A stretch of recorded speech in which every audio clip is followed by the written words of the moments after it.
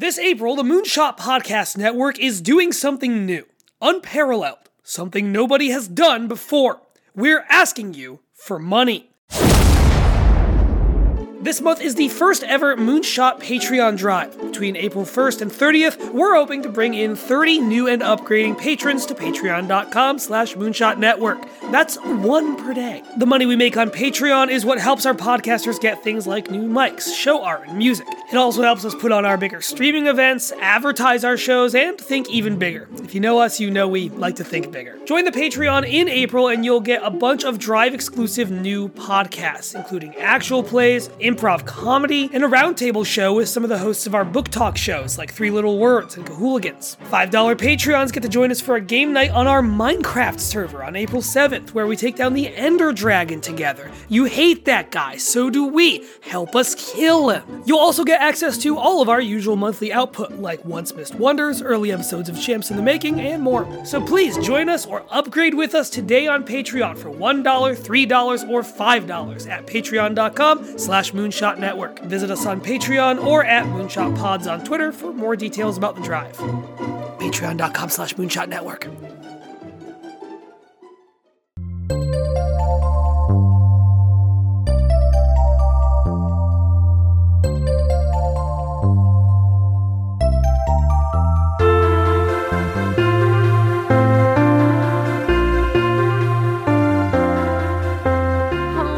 Everybody, and welcome back to another episode of Unwise Girls. I'm your host, Jacqueline. And I'm your other host, Jane.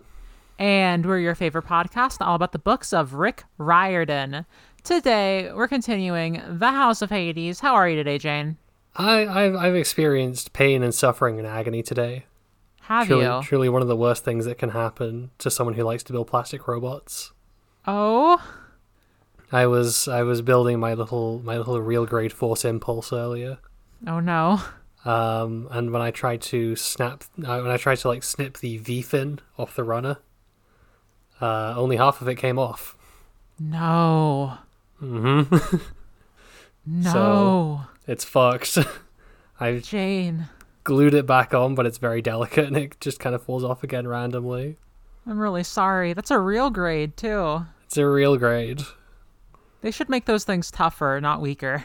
They should make them tougher or give you a spare at least, if they're going to make it out of the really brittle plastic. Yeah. Oh god, I'm so sorry. That's horrible. I'm going to just try and trim down the other side of the V-fin to get it symmetrical. It should hopefully work. Yeah. Anyway. You can market it as here's my custom Gundam. Listen, any parts that you damage while building it, that's battle damage. That's right. How are you, Jacqueline? I'm doing good. I baked cupcakes last night. You did? I tried doing this a week ago, and they came out really bad because I did a flour oopsie. Mm-hmm. But this time I did it so well. I put in the exact right amount of flour. They came out so good. I made the delicious chocolate fudge buttercream frosting, and it was delicious. We have 6 of them left, I think, and I'm so excited to just... I don't know. It feels good to bake things, you know? Yeah. Cooking is good for the soul, I know. Definitely. Well, speaking of cooking... No, we've left Damascen's house. Well, Rick Riordan might be cooking with these chapters of The House of Hades. I almost said these chapters of Unwise Girls. That's not how that works. Rick Riordan's actually writing the script for us. Which is why he's my favorite author ever to do a thing. He really is so smart and cool and handsome. And I imagine if we got so popular that we eclipsed the popularity of the original series, and so all the books were sold as the Unwise Girls present as featured on hit podcast series Unwise Girls. Really good. I hope that happens one day, maybe. But Jade, how about you hit us with those summaries for today? Chapter 45, Percy. While Percy is no longer poisoned, the continuing trek through Tartarus is still shit for him and Annabeth, who's really broken up about failing to get Damasen to come with them. They cheer one another up by reminiscing about their date from the end of Staff of Hermes, before Annabeth tells Percy that she'd like to go on a date with him to New Rome, saying she'd be fine there as long as he was around. This is pretty huge with regards to Percy's future plans, but the happy moment doesn't last for long, as they come across the woman Bob said could help them, Aklis, the goddess of misery. Chapter 46, Percy. Aklis is, predictably, not a barrel of laughs, and just kind of whines when Bob asks her to use the death mist to hide Percy and Annabeth, killing the vibe in the process and making the demigods miserable.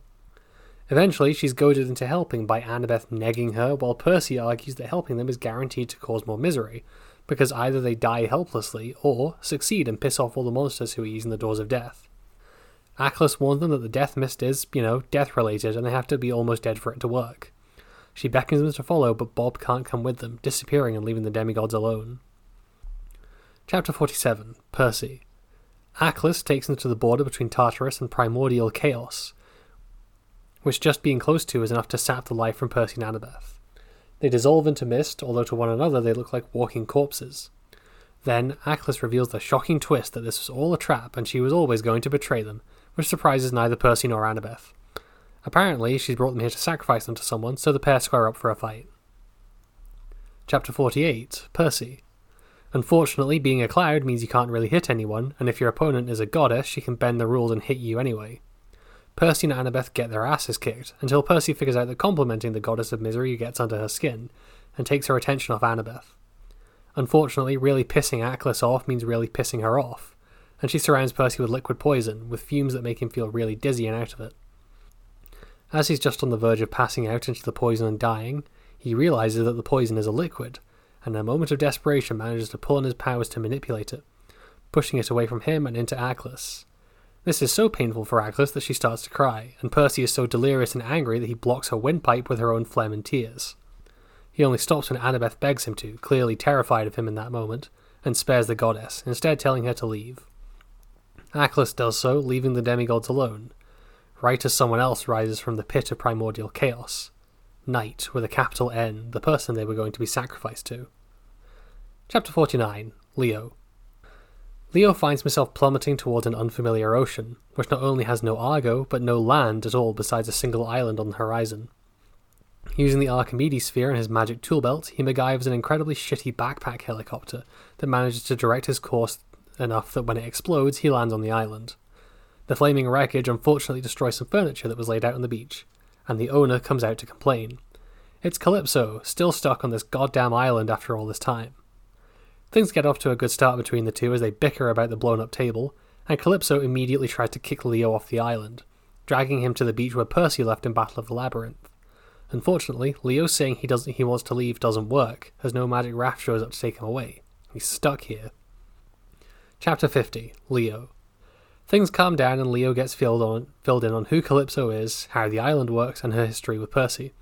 She repeatedly insults him by comparing him unfavourably to previous demigods who've shown up on the island, and Leo thinks a little resentfully that if Jason were here, Calypso would be all over him. So, Jacqueline, what do you think of these chapters? Rick Riordan, what is he doing? What's his game here? He's done it again, folks. Rick Riordan has taken us to task this time, and really slipped the wool under our rugs. He wrote House of Hades in the title of this book. I'm peeling it off. This is just the Battle of the Labyrinth. What makes you say this? Gee, Jane, I don't know. Let me count. Calypso being here doesn't mean it's just Battle of the Labyrinth again. Okay, this is true, but we do know there is going to be a labyrinth at the end of this book. That's true, actually. There is going to be a labyrinth, and we guested. This definitely isn't out yet, I don't think, but we guested on an episode of the podcast of the Eldest Gods, and we were featured on there for a chapter of Battle of the Labyrinth, and I heard a funny name come up that, boy howdy, have we been wondering about for this entire book. You did? Yeah, I did. When in discussing the myth of, I think, Minos and all those guys. Mm-hmm. I believe it was brought up, and I'm not going to look this up further, but I am going to bring it up a little bit because it's on our consciousnesses now. Not or at mine. least in mine. Maybe somewhere deep in your brain you know it. Pacify came up as, I think, the lady that fucked the bull. That's a hell of a way to remind me of that being the thing. I was reminded through that experience that I think she's the Minotaur's mom, maybe. Ah, okay. I mean, there's nothing else to call her, you know? So I think we are... Rick Riordan really is just doing the thing where he is... Each book sort of mirrors, at least in some respects, the original 5 books. Does it, or have we had, like, Sea of Monsters 3 times? Well, that's a good question. It's nice to get a fucking sequel to a different original PGO book. One of the good ones. What did you think of these chapters, Jane? I thought these were really good. I enjoyed Percy's weird little adventures. I really enjoyed getting to see Calypso again, and Leo continuing to be Leo. He's Leo. Where do you want to start with these?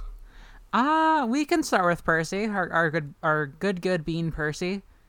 A very good bean who doesn't do anything dark-sided in these chapters. I wrote the word dark-sided on the fucking in my notes. That's what he does.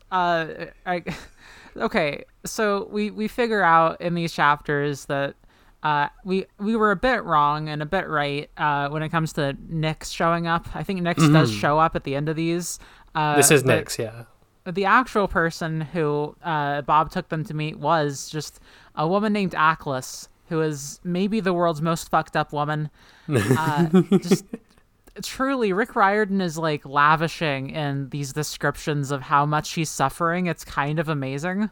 She's covered in bruises and scabs. She's got blood all over her. She's constantly crying, even though her eyes look like dry in a really uncomfortable way. You can tell she has like that constant like migraine shadow you get, like migraine aura you get when you cry like for an hour. And like she's always scratching at herself. Rick Riordan, if we rarely accuse him of misogyny. I've got some notes in here where I accuse him of misogyny. Yeah, but it doesn't come up that much. But he's basically like, all right, let me just sort of prepare for any criticism I get of that. I'm gonna make it so all of the suffering of all the women in the world go to this one woman. So you think this is a ones who walk away from Omelas situation where like everyone else is fine and she's just fucked up? Yes, a little bit. Obviously, this is not the case, but I mean, she even has the fucking Piper thing. She has the item that she stares at that causes her psychic damage, and it's her own face. It's infinite her own face as well. Yeah. So it's a shield with a picture of her holding a shield with a picture of her holding a shield. Also, I think it's very funny that some of Hercules' trash has ended up here. I mean, that's just another thing to make her suffer, right? Oh man, nobody fucking knows who Aklis is, right? But everyone knows Hercules, the guy who was like, "Damn, this bitch is so ugly that I have to put her face on a shield." That's like a really interesting common thing in Greek mythology. Like, let's put a fucked up woman on a shield. That's weird, but it's weird that it's happened twice. Yeah. Yeah. If this podcast is here for anything, it's for me to say, like, oh, a thing has happened twice. That means something really significant. You know what else has happened twice? What? A female goddess has been like, hey, I'm one of the oldest gods going. I'm way older than, for example, most of the Olympians, including the big three. Every week, a half-blood child of the eldest gods sounds more and more like horseshit because Hades, Zeus, and Poseidon are not. Yeah. Like... Is she I guess she's a god, right?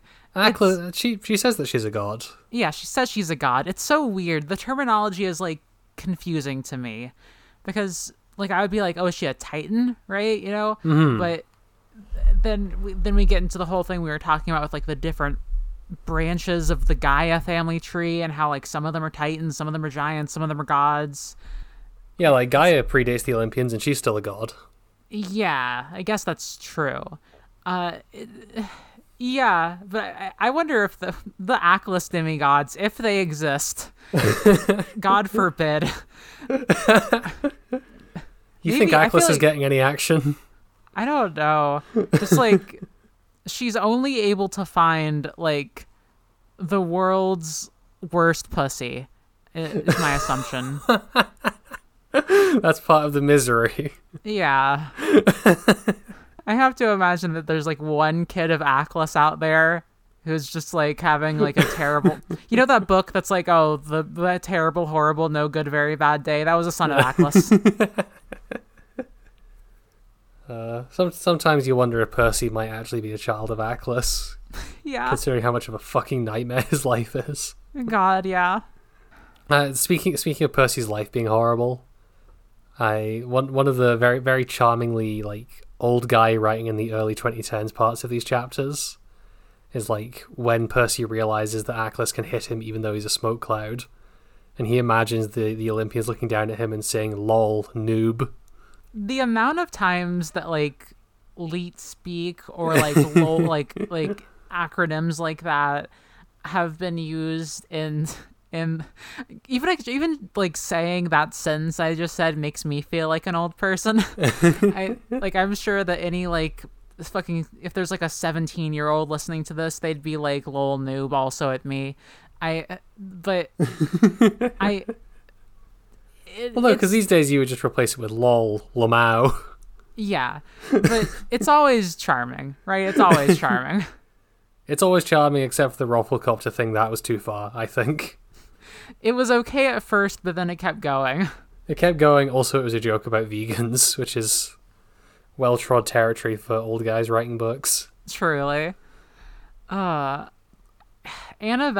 is not having a great time, but I mean, this is interesting because she made her big, like, super inspirational sort of pull at the end of the last chapter. Like we saw her, like she was going for it super hard. She was like inspiring. She was pouring out all of her hopes and dreams, and then it just like didn't work. Yeah, the giant was just like, nah, I like my swamp. And she's taken that pretty hard. I mean, you would. You would, yeah. I like that we get to see Annabeth. I don't know, like she's crying, you know, she's sad because like her big plan didn't work, and I'm glad that we're finally getting to see her vulnerable too, you know. Yeah, Annabeth is very much she's a character who's mostly like very bloody minded, and even when we've seen her crying in the past, it's usually because she's pissed off by something. But like it's pretty fitting for the chapter where we meet the goddess of despair that it seems like she's kind of just hopeless at this point. Yeah. I thought the moment when they like walk out of the like darkness and enter like Aklis's fucking AoE was very like, and like instantly Percy just was like on the verge. I thought that was really effective. Mm-hmm. He immediately forgets what he was doing, like when you lose 20 minutes of your life doom scrolling on Twitter or something. Yeah, exactly. I have a question. Uh-huh. And it might be a bit of a dumb question. It might be something that's been answered and I've just forgotten. Sure. Why are we closing the doors of death? Doors of death are currently being controlled by Gaia to make it so that Wait. Because the monsters are dying again. Thanatos was released at the end of Son of Neptune, and like the climax of that book is we can kill the monsters again. And that doesn't seem to have changed. All the ones that fucking Frank killed in Venice stay dead. There has to be an answer to this. There has to be, I must have just missed something, but I swear I can't remember the reason why we're doing this. Is it just because of the prophecy? Might just be the prophecy. Foes bear arms to the doors of death. That might be it. I'm imagining a few things. The first, let me see here. I'm gonna consult the wiki just for the books we've read. Okay. Maybe they like don't come back instantly, but they come back slightly faster than they did before. I don't know. Right. Oh, okay. This is something we forgot a little bit at the Mark of Athena. Nico tells them that Gaia has her most powerful forces on both sides of the doorway.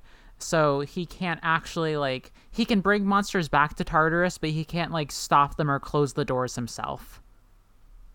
So I think he hasn't fully gotten control back. Right, okay. I guess it would just be nice if we, saw that sometimes. Yeah. Like, we are still seeing, like, mortal people come back a little bit, right? But not quite as much. Mm-hmm. And so it does feel like... It feels like we've gotten a little wobbly with, like, the stakes. Like, okay, we're going here because we're going here at this point. Yeah, we're going here because there's, like, 8 different prophesized encounters down here for the kids to do. Yeah. I mean, they're gonna... It's like, when you, like... when you have your to-do list and you manage to just check off, like, 8 things in a row because, like, they all sort of relied on each other. That's what this is. I see. It's going to feel real good when they come out of this, and then they're going to, like, check off one thing tomorrow, and it's just going to be like, shower. That's an accomplishment, too. But it's a slightly different feeling. Percy and Annabeth probably need a shower. Almost certainly, right? They can't bathe in the river of fire. They can't bathe in the river of fire, and the only liquid that Percy seems to be manipulating at the minute is poison, and I wouldn't recommend showering in that. We've got to talk about this. This is so good. Okay, here's a question. This book was published... Let me see. This book was published in 2013. Google searching, as we speak, Avatar: The Last Airbender. This series ran until 2008. Rick Riordan probably saw this because he has kids. This is just a rip from the bloodbending episode, right? It's a bit bloodbending. Not to fully accuse him or anything, but this is a thing. This is a common thing, but like this is fucked up. This is fucked up. This is like there's still something really interesting, I think.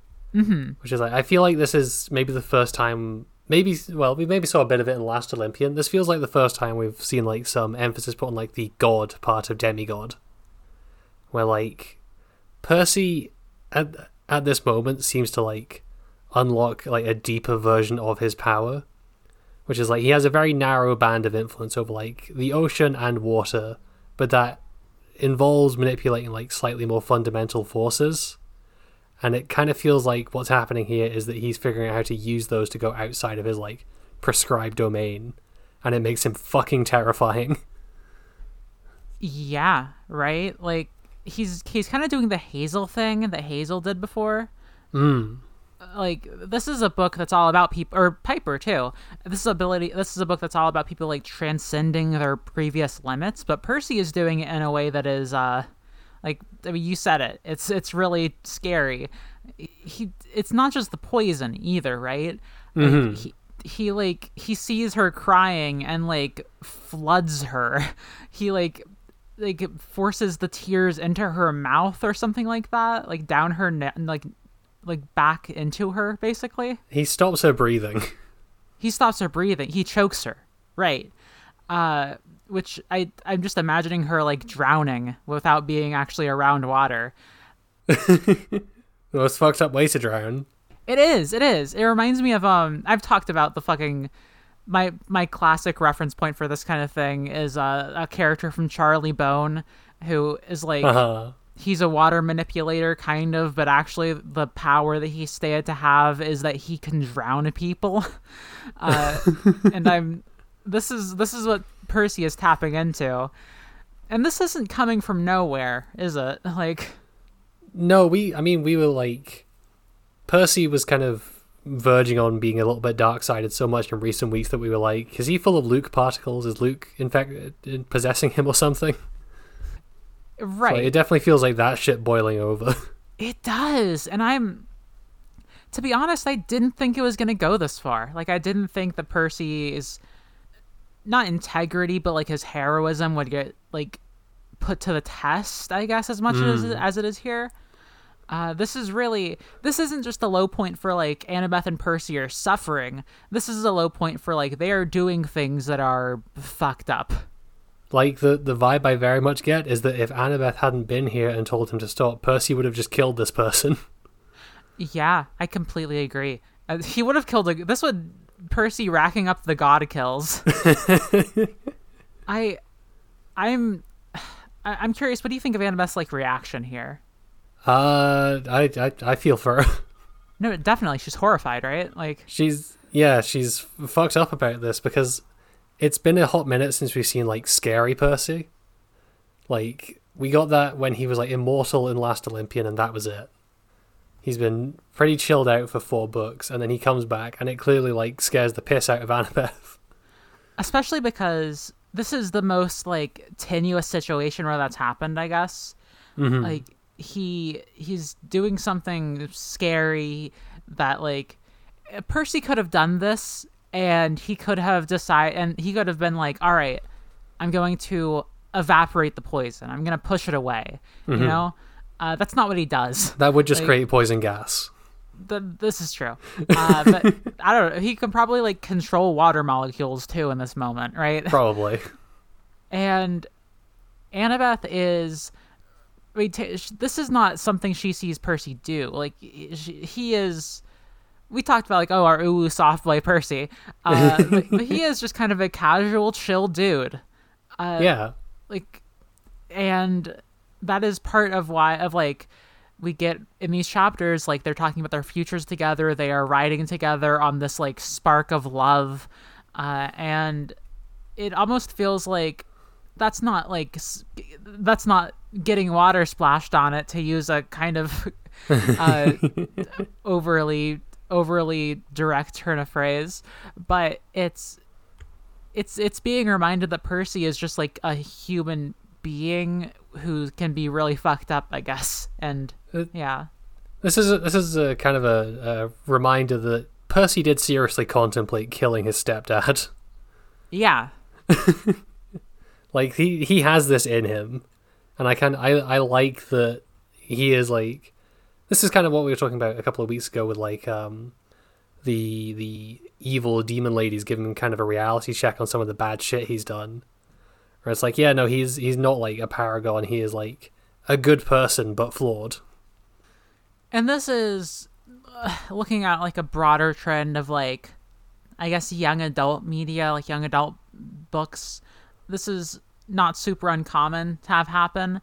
Mm-hmm. Like this happens in like you get to question your protagonist's morality in like your Hunger Games, your fucking Harry Potters, probably. So, nah, it's cool that he owns a slave. You're right, actually. In Harry Potter, you very much do think that's cool he owns a slave. But so I don't know. I actually think that I like that this. I really like this is happening. I'm curious. I hope it doesn't just get dropped, I guess. I hope this doesn't end up getting conflated with him being like, fuck the gods. Hopefully. Those seem distinct enough that I don't think that would happen, but also it could be a part where it's like, oh, I've been having all of these dark thoughts, including the idea that maybe the hierarchy of Olympus needs to be overthrown. Exactly. That's what I'm worried about. I'm hoping that's not where it's going. Yeah.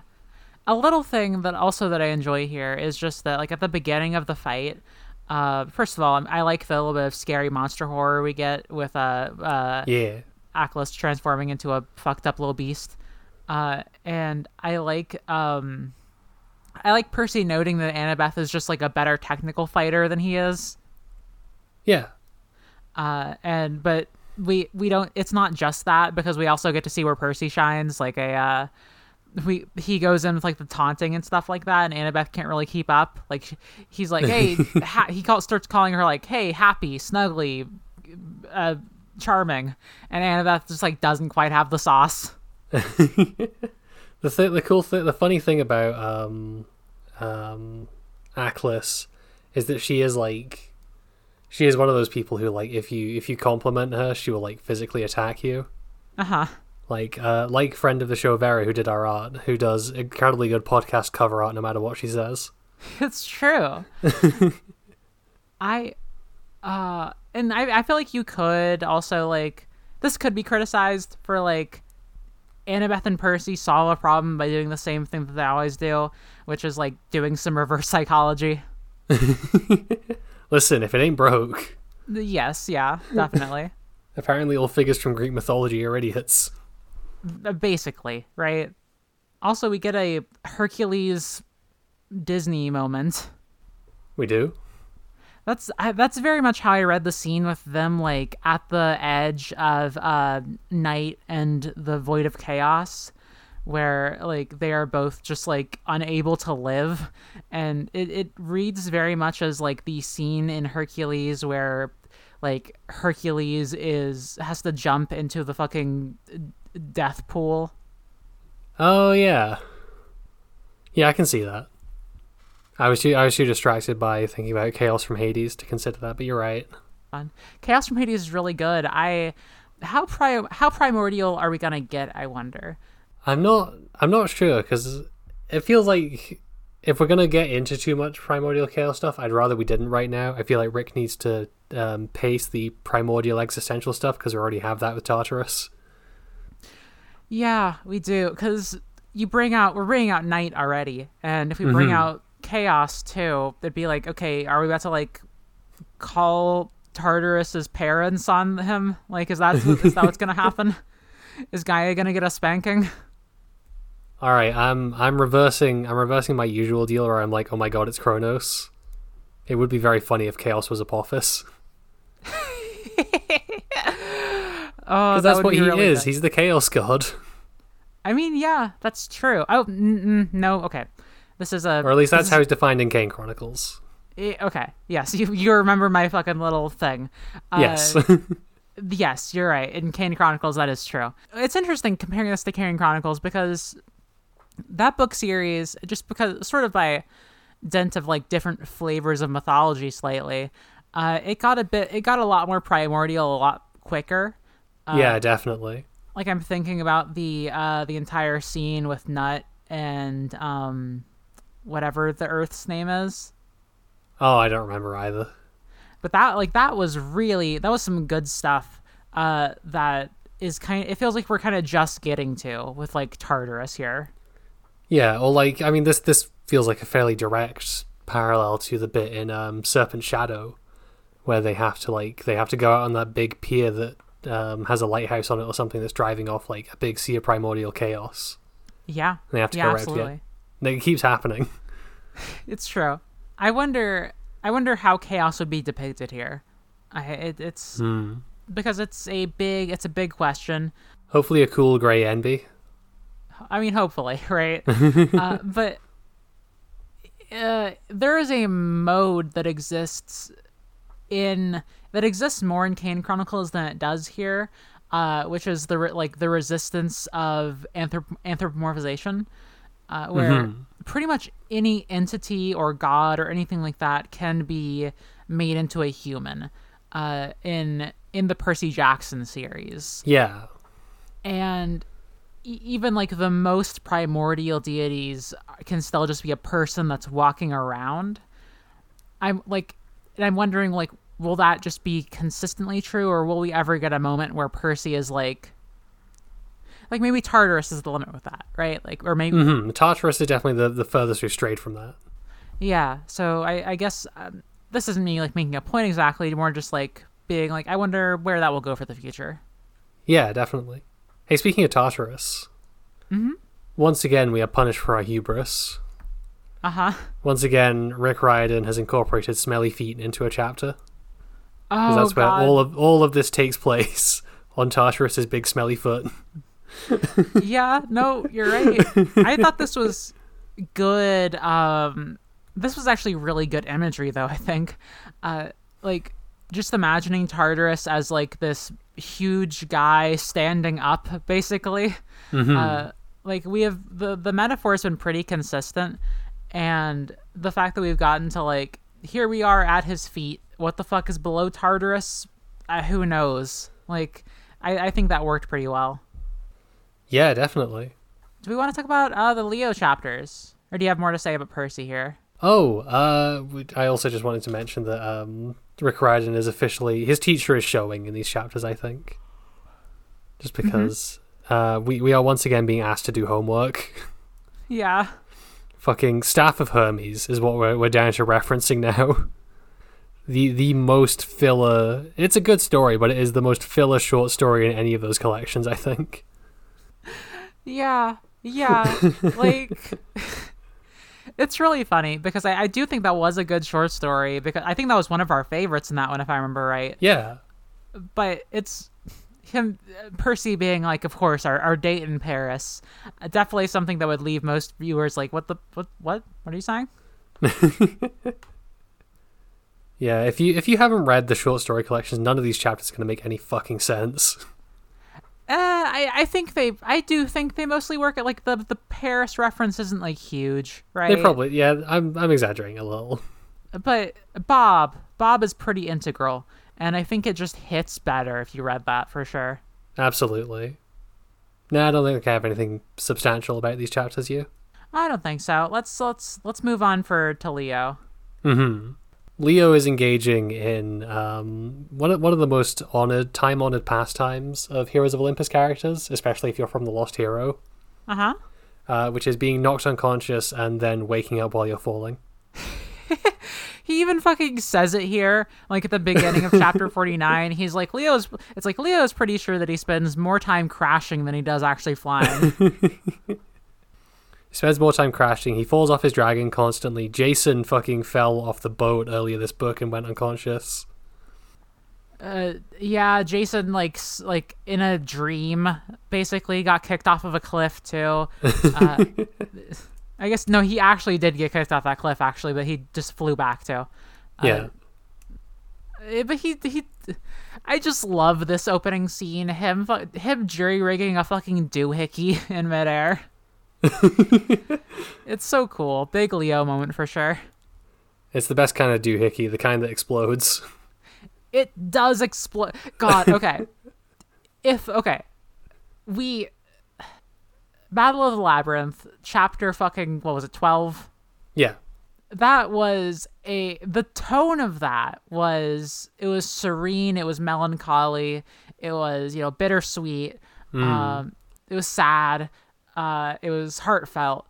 All of that versus the absolute calamity. The fucking cartoon character entrance of Leo onto Ogygia. The first impression he makes on Calypso is exploding her furniture. Yeah. She has to fucking... Because she immediately decides she wants to get rid of him, and she has to, like, drag him out of the crater he made to take him to the beach. Their dynamic is really funny. And it's like... Something is happening here, which is that, like... it's really nice to see Calypso again, obviously. We're always talking about her. But... She's really mad in these chapters, not just because of like the big reason of like she fucking didn't get taken off the island like Percy was gonna make happen, but also because fucking Leo Valdez just landed on her island, and you know what it means when someone lands on her island. And she's like, okay, I guess I have to fall in love with this fucking guy now. I love that, like, every time she's had to say goodbye to someone before, it's really bittersweet. She wants them to stay, but they can't, and they have to, like, sail off into the night. And the one fucking time where she's like, no, get out, go away, I hate you. And the guy is like, yep, sure, I'm going. It doesn't work. The one time she's stuck with a demigod, and it's one that she doesn't like. It's really good. Leo is such a belligerent little shitbag. I love him. He's like Tsundere, right?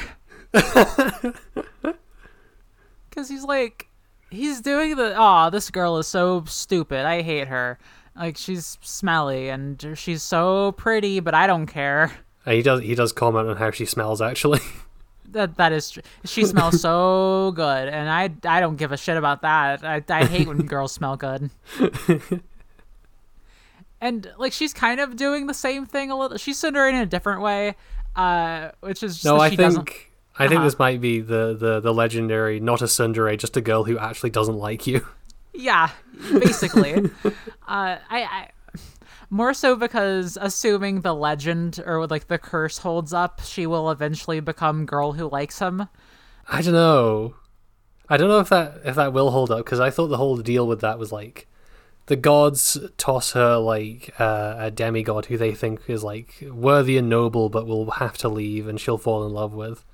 And it wasn't the god that sent Leo here. He got fucking deleted to the Calypso dimension by Chion just to get him out of the way. I guess maybe the curse doesn't specify which gods are able to do it, so like it's okay if it's the god of the snow. No, I agree with you. Like, there are a lot of patterns being broken here, because the three people she names as like this has happened before are Percy, who was like fucking 3 years ago at most. That was like a year ago. Yeah, it was like a year ago. A lot's happened, but yeah. It's before that. It was like Francis Drake, apparently, which interesting. I kind of weird. And then and that was like a few hundred years ago, and then we had Odysseus. I've given up on Googling the names of historical figures that get name dropped as demigods. I just assume they had something to do with genocide until proven otherwise. We've been watching Black Sails. You don't know about Sir Francis Drake, the pirate? That's pre-Black Sails. I mean, it is. That's like Elizabethan era. Is that true? Yeah. Oh, yeah, he's pretty old. But, however, okay, so this was like 500 years ago. And then we get to like Odysseus, who was like thousands of years ago. But like she's got pretty big time gaps in between. I have to assume that there's like more in there. At least one she doesn't care about as much. 3 doesn't feel like a lot. That feels like, at that point, that feels like your curse is not, oh, you have to see these people that you love leave you. Your curse is that you are stuck on your own on an island and you go fucking stir crazy. It can't be too much, though, right? Like, you can't have one every day. I feel like every couple of decades would maybe be like the way to extract the most emotional torment. Probably. Which is what we're speculating on, I guess. Yeah, I suppose so. We're putting ourselves in the godly position here. But no matter how you slice it, Leo is breaking that pattern because, like you said, he is coming like 2 years later. 2 years later, and he's also a jackass. He's such a shithead. He's like, why'd you put your dining table where a perfectly good demigod could crash into it? He blows up her beach and then complains to her about it. It's God. I love this kid. He's such an asshole. Yeah. I also think I like where this is going. I also think there are 2 other ways this could have gone that would have been very funny. Yeah. Which is Calypso does actually just get him off the island in 5 minutes, and this is just like a weird thing that happened in Leo's afternoon. That'd be really good. Or Leo kills Percy's ex-girlfriend by mistake by crashing his helicopter into her. That's a bit too fucked up. I don't know. I think it would be funny if he didn't know that was what he did, and he only found out when he mentioned it to Percy later. And Percy, like, what, kills him? Yeah, he does the force choke thing again. This is like Game of Thrones, Percy Jackson, you're conjuring. I do want to talk about like how Percy's view of Calypso versus Leo's view of Calypso. Yeah, actually, maybe Percy didn't give that much of a shit, given what we learn later in this chapter. This sucks. Or I don't know. This is like, what the fuck is wrong with you, Percy? Like, Percy apparently told Leo, and I guess probably other people. No, he told Annabeth, who told other people, who eventually told Piper, who told Leo. Okay, this is how it goes. You're right. This is how it always goes. But I guess just the way that Leo says it, that he had met a goddess who'd gotten a major crush on him and wanted to stay, but eventually she let him go. That really does make her sound kind of villainous. Absolute fucking... I kind of understand, like, because it specifies that Percy only mentioned this to Annabeth, and it was Annabeth who told everyone else. Right. And if Percy was telling this story to Annabeth, he may edit out the part where he reciprocated. Yeah. But taken on its own, it does make him sound like kind of a complete a dog, a real dog of a bloke. Yeah, right. He's a real dog of a bloke.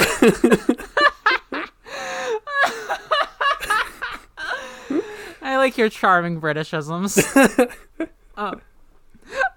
But it does. I still get the vibe that Percy must have talked to Leo about it at some point, because on the next page he's like, "Yeah, Percy's had said that like she was a real awesome girl. She was real sweet. And like, come on, man.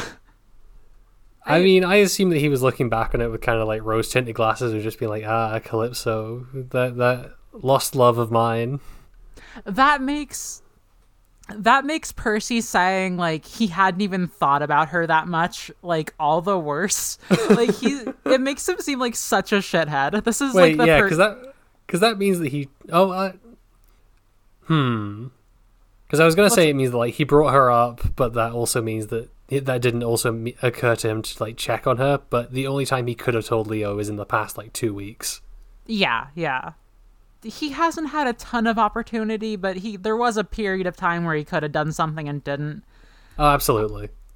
Why is every man in Calypso's life a jackass? Yeah. Well, I guess it's been a while since I've read this chapter. But let's think back. Why did Percy like Calypso so much? Like, what was his view of her? I think a lot of it was just because she like nursed him back to health. Yeah, that was like probably she was a big part of it. I remember that it feels like the vibe with it was that like she was pretty and sweet, right? And that bit works for like a 1 chapter long romantic tragedy. Yeah. But Leo likes her because but you know, in contrast to Percy, Leo likes her because she gets a bit dirty. It's just to highlight that is what kind of Leo brings out, that side of her. Like as soon as he ends up here, he instantly brings out like a much more combative side of Calypso that we haven't seen before, which I think it's good that she is one of the best one-off characters, is brought back and is immediately being given like new dimensions instead of just playing the hits. Yeah, I mean, completely agree. I just think I think that's really good. I think that's well done. I also just think it's funny that like we get the contrast of like, well, you know, she's not all frills and dresses. She gets her hands a bit dirty. She does planting.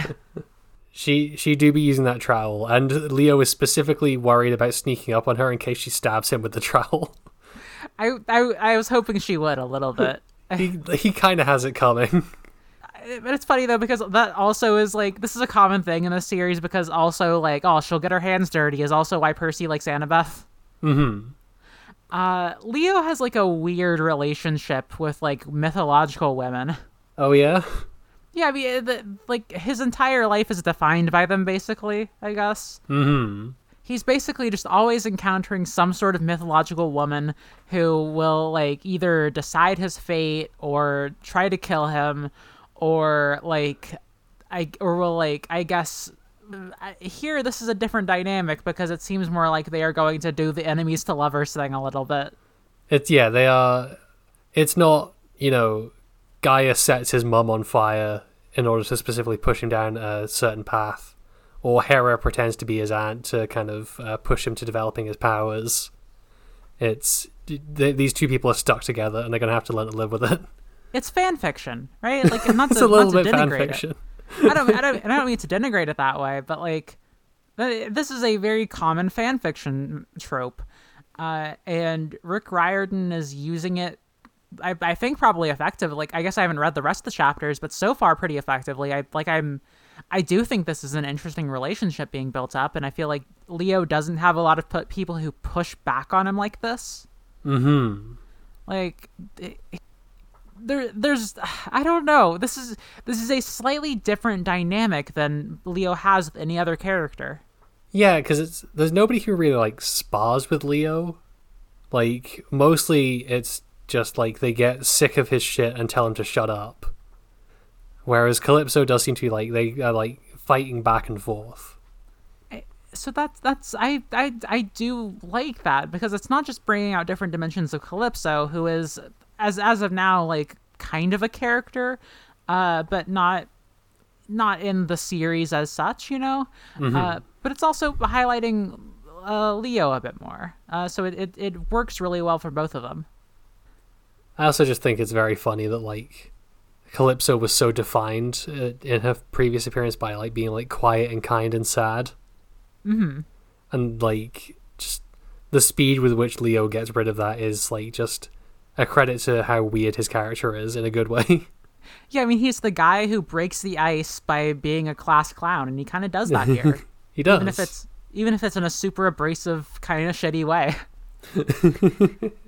I'm interested in the ending of this, because this ends on sort of a not dissonant, but like a sort of more internal note for Leo, where Calypso says, like, the gods are mocking me by sending you. And that's kind of a mysterious statement, I feel like. Like, it feels like it has greater implications than just, like, she doesn't like him. Mm-hmm. I mean, I guess it's the Hephaestus thing, right? You think so? Well, yeah, because Hephaestus is, like, the Olympian she talks to the most. And, like, given his entrance, I don't think it would be, like, too much of a leap for her to figure out that that's who he is. Yeah, that makes a lot of sense. But that leads to sort of a moment of reflection for Leo where he gets mad. He, like, specifically compares himself to Jason. Mm-hmm. And things like, well, if Jason had been here, if Jason had washed up here, she would have been all over him. But of course, like, she wouldn't like me. And I feel like there's a lot of stuff tied up in that. Yeah, this gets back to what we saw with what was her name? The woman whose, like, appearance you forget from the start of Mark of Athena. Oh man. Oh, it's been a while since that. Wow, it feels. Oh no, like we forgot about her. Nemesis. No, it was the same chapter. She showed up in the same set of chapters as Nemesis, but it wasn't Nemesis. Right, it was the one in Narcissus. It was Echo. Echo, that was it. Yeah, that, like, those chapters, saw a lot of Leo. We saw a lot of his, like, insecurity about, like, you know, not being as, like, conventionally heroic or attractive as someone like Jason. So it's good to see that kind of coming back up here in a less, like, comedic way. Yeah, because that chapter is all about highlighting, like, you know, Leo isn't conventionally attractive, but he can still, like, strut his stuff, right? He can, yeah, he can be confident, or he can, like, fake confidence, mm-hmm. And that could, like, you know, that could get him a crowd of nymph followers or whatever. But this is definitely going to his insecurities. He sees Jason as, like, he sees Jason either as someone who is more attractive than him, or else as someone who is, like, would be viewed as more attractive than him. And I think that's tied up in a lot of things of, like a lot of complicated dynamics with regards to, like, Jason is the, like, archetypal, like, white blonde guy, right? Uh-huh. And he's, like, the rugged handsome guy also. And he's like the guy who Leo is closest to on the ship, and he has a girlfriend, and everyone else on the ship is in a romantic relationship. Yeah. I mean, yeah, this is Leo the seventh wheel back again. Mm-hmm.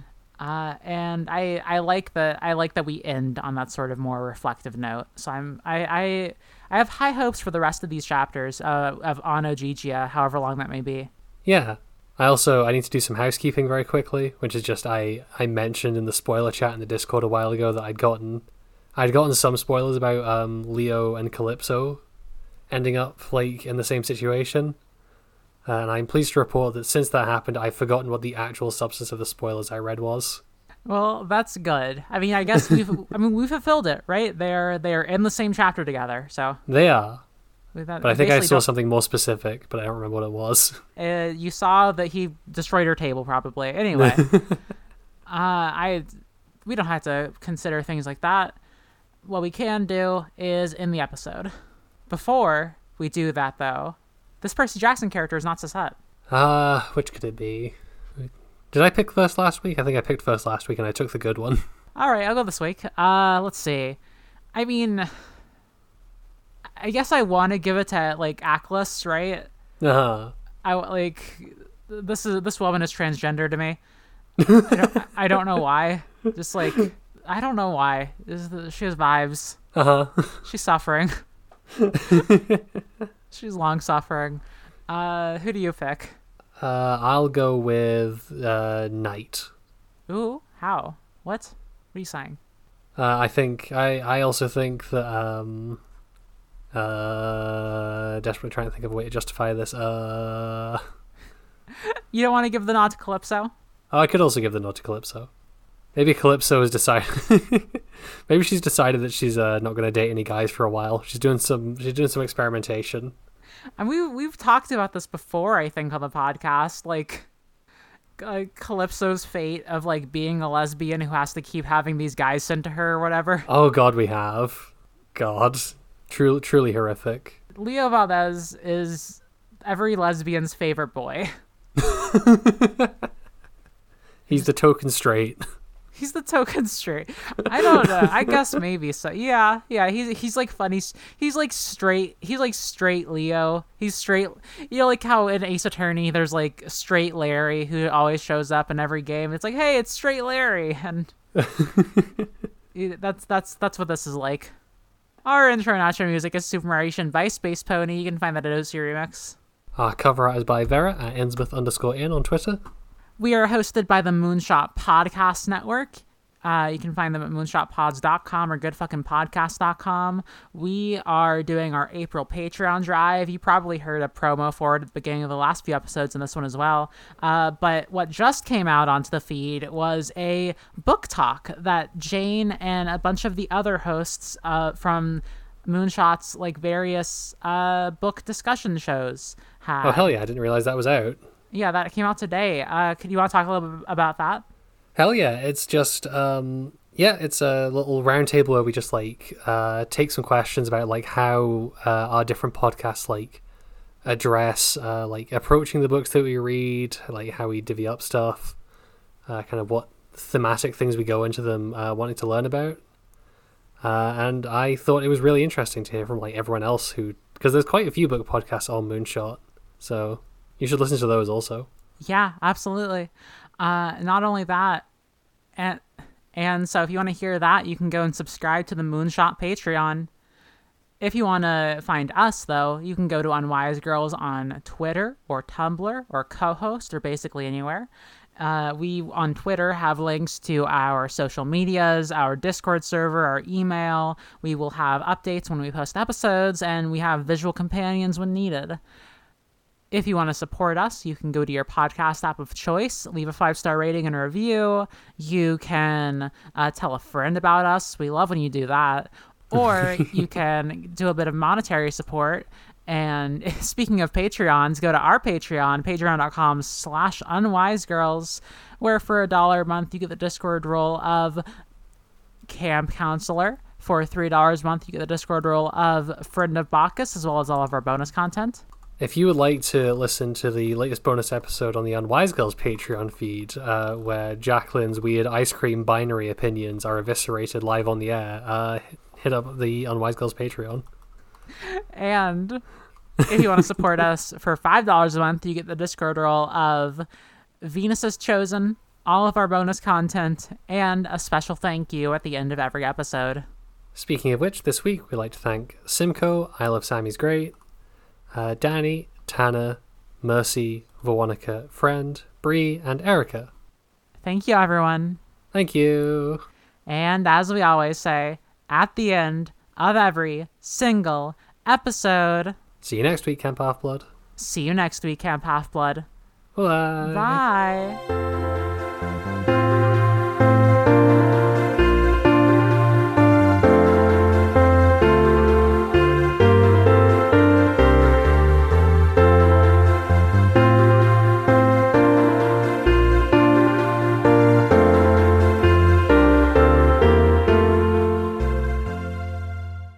Nicole was your typical hopeless romantic, moonlighting as a fanfiction writer. Claudia was a hard-headed activist with a YouTube channel and a mysterious past. When Nicole hit a deep funk in her writing, Claudia suggests one of her hidden passions, romance novels. Now the two have fallen into a world of endless handsome hunks, doe-eyed damsels, and lascivious lovers. It is now their sacred duty to rank these novels on 3 criteria. Their steaminess. I had to fan myself off. Their dreaminess. She's not missing anything without him, but he makes her life better. And their meminess. Cal wouldn't be in some small-town pie-eating contest. That's not why he left me.